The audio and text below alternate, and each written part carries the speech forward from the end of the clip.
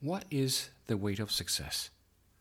Is it measured in discipline, in perseverance, perhaps tenacity, or courage? What if I told you the weight of success can be measured in 900 grams? Intrigued? Join me in this episode as I explain how I arrived at that exact weight of success while learning an age-old skill which also allowed me to delight and surprise my family during some of the most challenging times mankind has faced in recent times. Whatever you may be thinking, the answer will continue to surprise you. Enjoy the episode.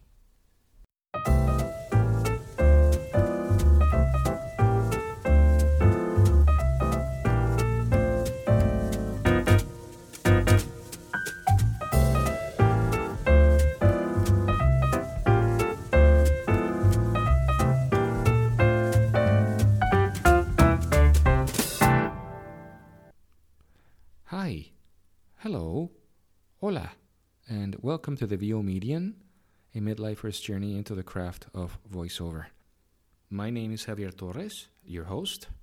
Today's episode, episode 14, I've divided in two parts. So it's going to be chapter 14, or episode 14 rather, part 1 and part 2. And I've made an analogy which, in my experience, was very useful to understand what it takes to be successful. And the analogy pertains to the moment when we, as the human race, went into lockdown a few years back when the pandemic hit.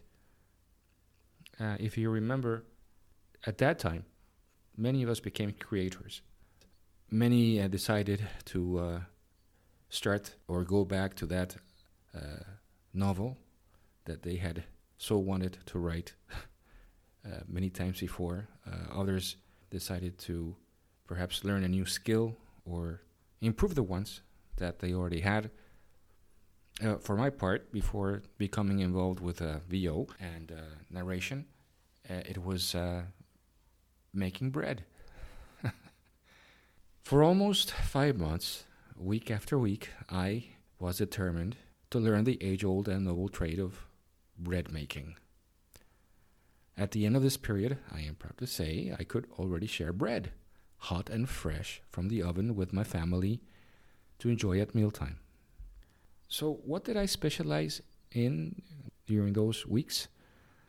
Well, I was in Mexico, so Mexican bolillo, which is like a recipe for white rolls, and another one called conchas, which is a sweet roll, very like moist and with sugar covering on top, sugar glazed, was the ones that I specialized in for Mexican bread making. And I also decided to learn how to do croissants, and we all know where those come from.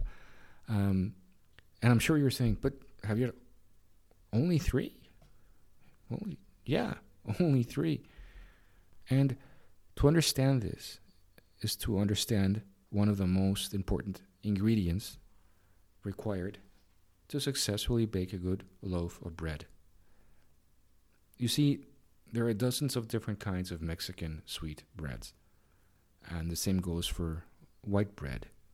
Now, if we include the French and German styles of bread making, it soon becomes an overwhelming variety, hard to handle and keep uniformity and quality across all 3 styles. My deepest respect and admiration to master bread makers, because they got this down packed. And so here is where it all ties in to becoming a productive, effective voice entrepreneur with the weight of success being 900 grams. It's important not to spread yourself too thin. During those months of confinement, I learned and understood that dispersing your efforts takes away from directing all your focus towards 1, 2, or as was the case of my journey into bread making, 3 challenging, no doubt, but achievable objectives were accomplished. Spreading yourself too thin, like butter over a large loaf of bread, over a wide range of challenging activities does not help you in any way. Instead, keeping your attention and efforts on 3, at most 4 objectives at a time is much more advisable and productive. This allows you to enjoy the process, even when facing frustration, which inevitably you will. And even more important, share the result when you sit down at the table and break bread with the ones you love. Final thoughts. This one was short but sweet and hopefully useful to you. Bread making, for me, during those months of confusion, of fear, was a way to keep busy, of course, but it also gave me solace, and it gave me something to focus on. It gave me purpose, and it allowed me to learn a new skill, which I'm able to share now with my family. Also, it refreshed what I already knew, which was not being overambitious and spreading myself too thin, trying to accomplish more than I could handle. I was able to accomplish a lot, and of course enjoy it with my family. And this applies to life, because if you spread too thin, if you were going for 5, 6 objectives at a time, you are very probably going to get lost and not going to accomplish any of them. It's better to backtrack a bit and just be realistic with what you can accomplish. And once you know that, go all in.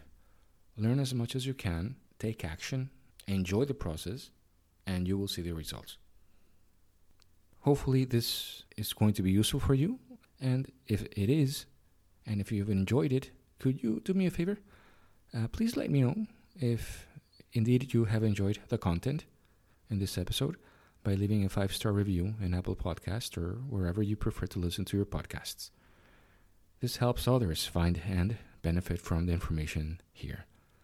As always, thank you for listening, and I hope I can continue to be of service to you in future episodes here at the VO Median. My name is Xavier Torres, your host, and I will see you in our next session. Bye now.